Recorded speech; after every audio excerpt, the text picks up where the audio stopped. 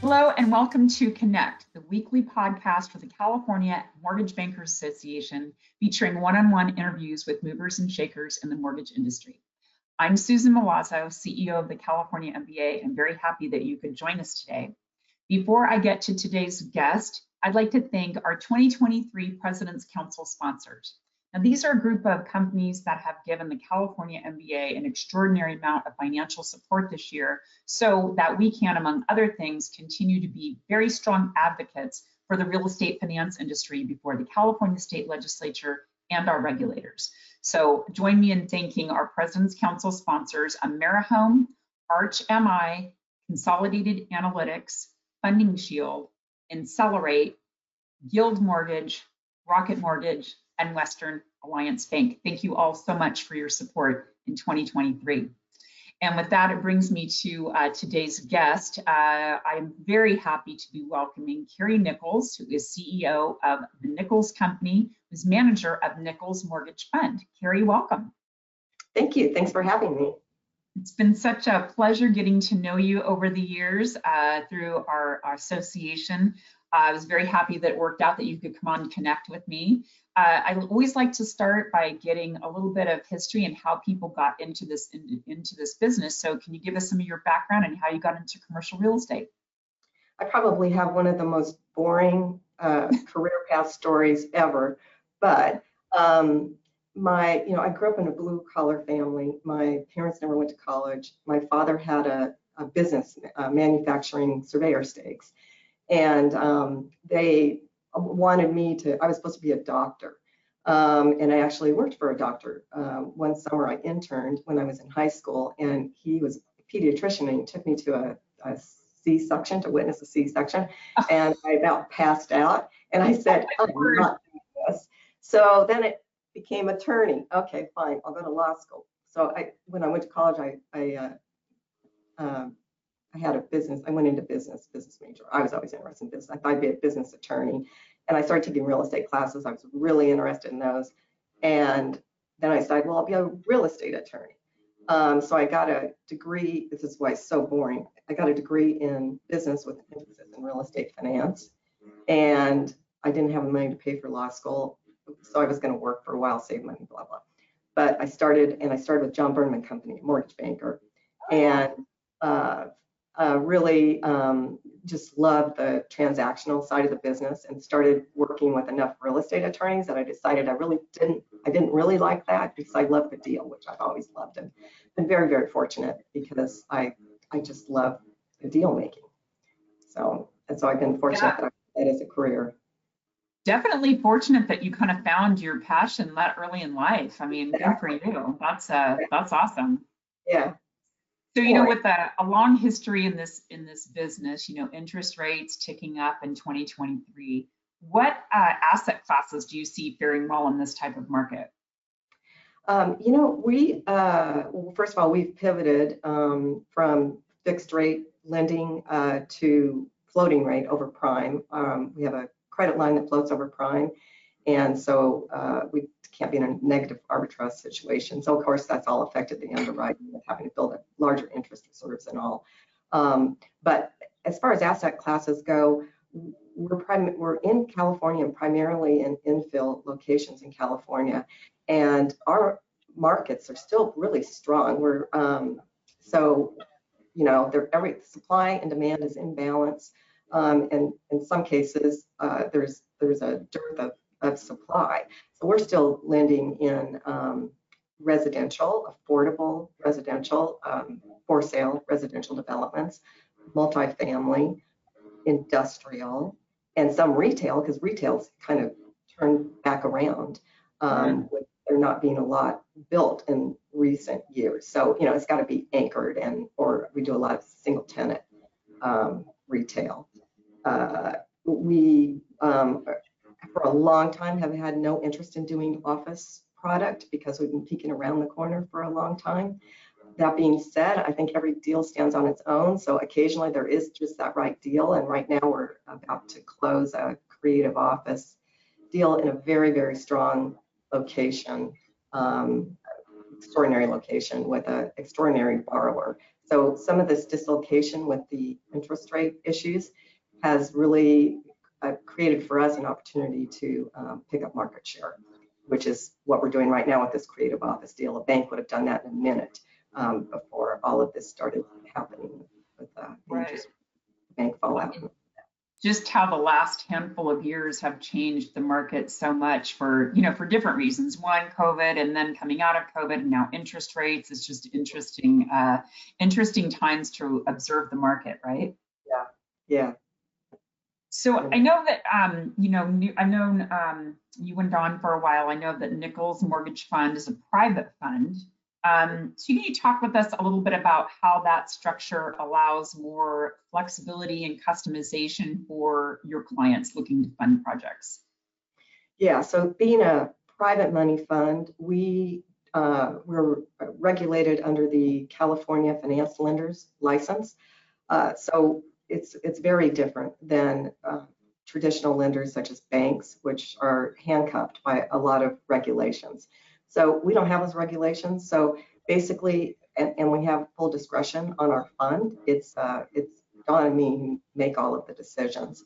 And I, on the loan side, I run the loan side of the business, all the way from originations on down to all the servicing and all of that. And then Dawn's responsible for the investment capital side of the business.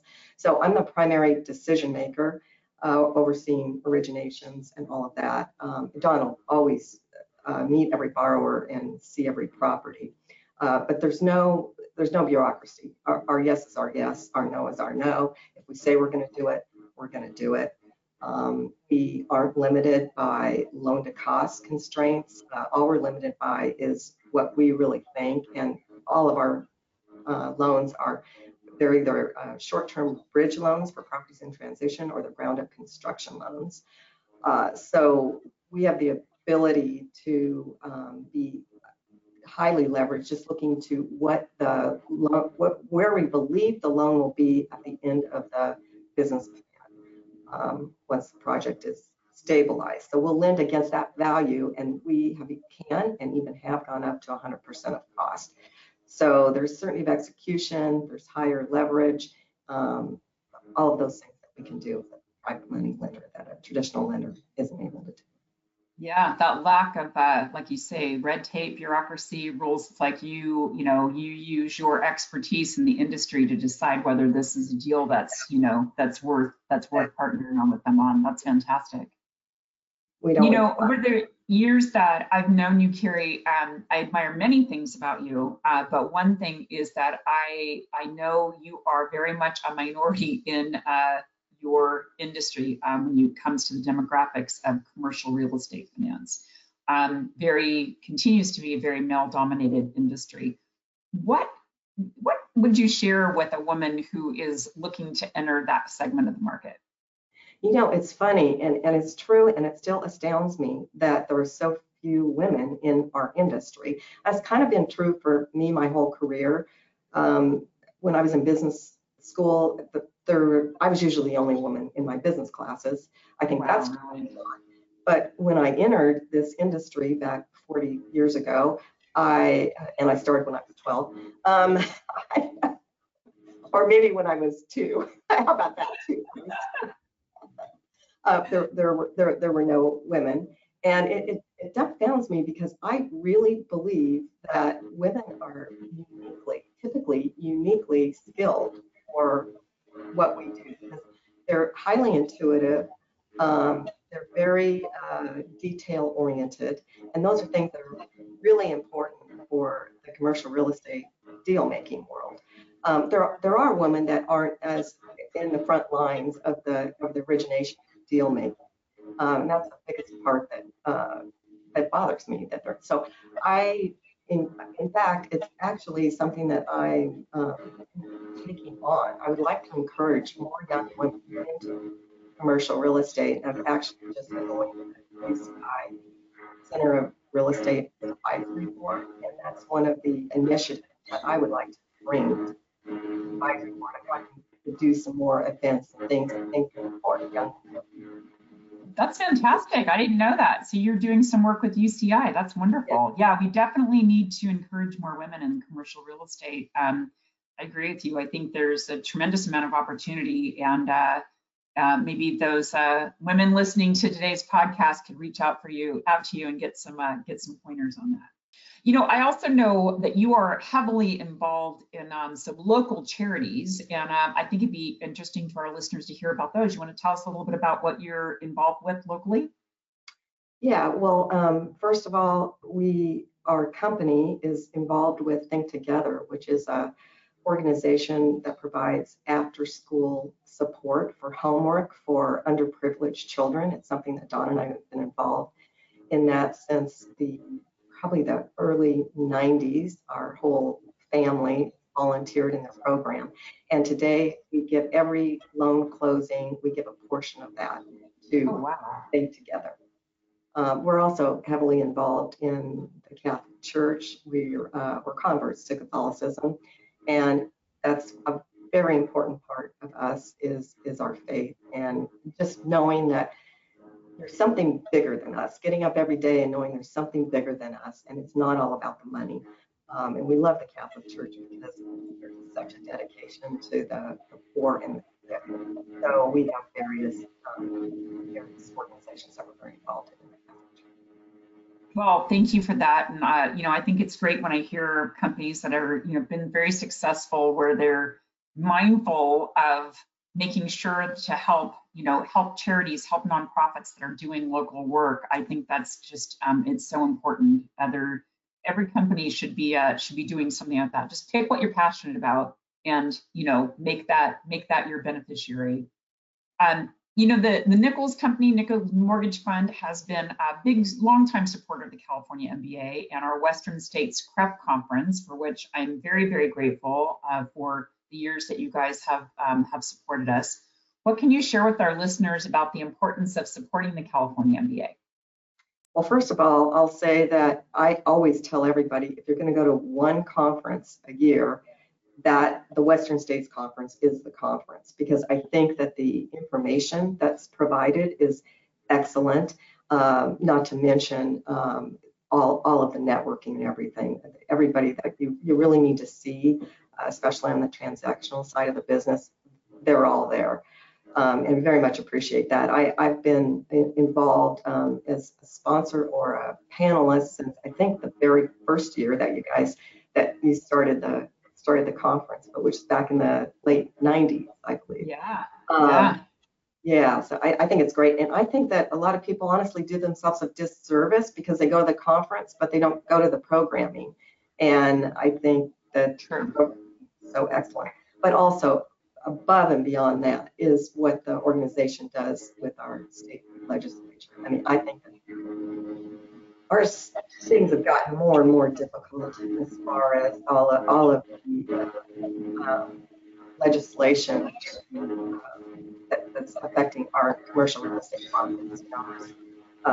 This thing of we do a lot of industrial property, and right now,